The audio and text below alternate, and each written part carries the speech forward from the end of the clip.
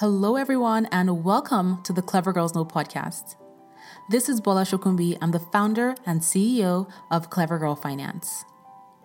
The Clever Girls Know podcast is a podcast for women offering a space for conversations around personal finance, business, life, and living. I'd love for you to subscribe to this podcast, and you can do that everywhere you listen to your podcast episodes. And if you love what you listen to, head on over to iTunes and leave a review so that other amazing women just like you can find this podcast as well. I'd also love for you to stop by clevergirlfinance.com.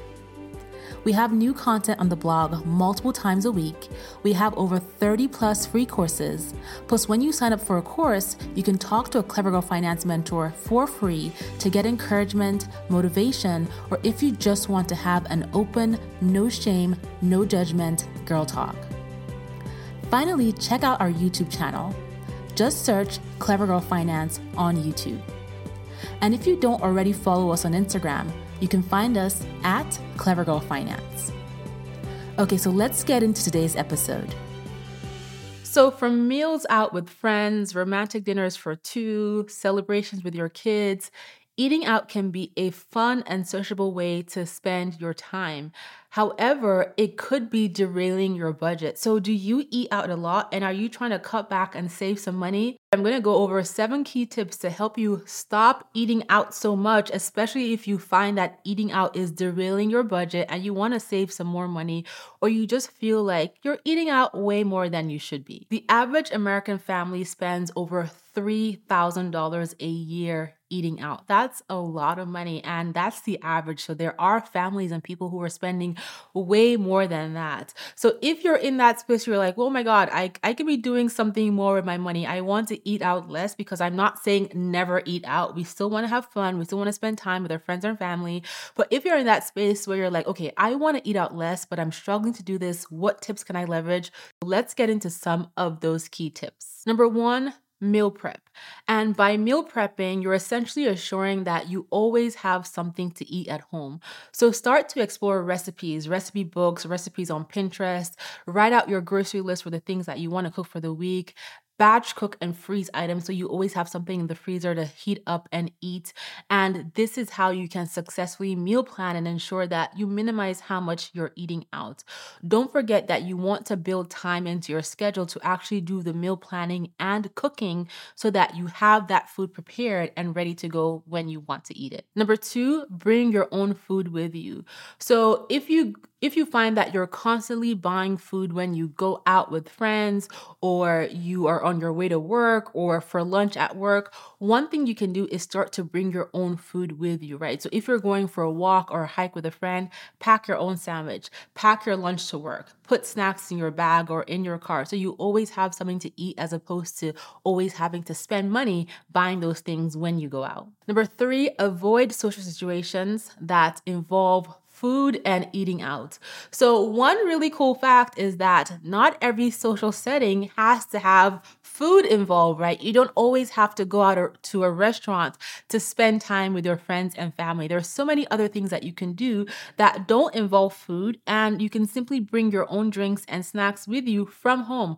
For example, as opposed to always meeting your friends at a restaurant to hang out, maybe you can decide that you're going to go on a hike together and pack your own water and pack your own snacks, right? That is one way to work around situations. So every time, it's not that you don't get to spend time with your family and friends because you're worried about how much you're going to spend eating out, but instead, every time you get invited out, think about, are there alternative options I can suggest that don't involve us going to a restaurant and in turn spending money? Alternatively, you can also invite your friends and family over to your home for a meal, but instead of you cooking, you can have each of them bring a meal over and have a potluck lunch or dinner. Number 4, cook at home more often. The more you cook at home, the more you have available to eat, and the less you'll be tempted to eat out all the time. Granted, sometimes people say to me, you know what, I don't like anything that I cook. Well, this is a great opportunity for you to start looking into recipes and trying out recipes for things that you enjoy. Number 5, have a list of quick meals. So there are times where you just do not want to cook anything, or you can't be bothered to go through the process of prepping the food. So have a list of quick meals that you can whip up really quickly that don't take time, 5 to 10 or 15 minutes, and you can get your meal done done, especially if you're coming home from a long day of work or you've been so busy and you're just really tired and you don't want to cook anything. Having those quick meals ready to go is a great help to helping you eating out less because you'll be less tempted to order food. Number 6, find alternative activities. So eating out in itself is an activity, but once you've set this intention that you want to eat out less, you now have more time and also more money. So you want to fill up that time with other things so you don't get tempted to fall back into that old habit. So try a new exercise class, right? Try a language class. Find a cool series to watch on Netflix. Find other ways to occupy your time from when you would otherwise be eating out. Number 7, join or start a no eating out challenge. And this is a great way to involve your friends who are part of your eating out process in a savings challenge where you choose not to eat out for a month or X amount of time. So you can involve your friends, your family, even your coworkers, where you have a no eating out challenge, bring your lunch to work challenge, let's eat at home challenge. So now I've shared all these different tips as to how you can avoid eating out, how you can cut back on eating out. But let's talk about how you can remain motivated, especially when you get tempted to want to eat out. First thing you want to do is set a goal. So are you trying to stop eating out for a month, for 3 months, for 6 months, or are you trying to cut back on eating out? So maybe you go out to eat 4 times a week and instead you only want to go out once. You want to set a goal. So I'm not going to eat out for the next 30 days, for the next 100 days, or I'm only going to eat out once a week or once every 2 weeks. You want to have a clear goal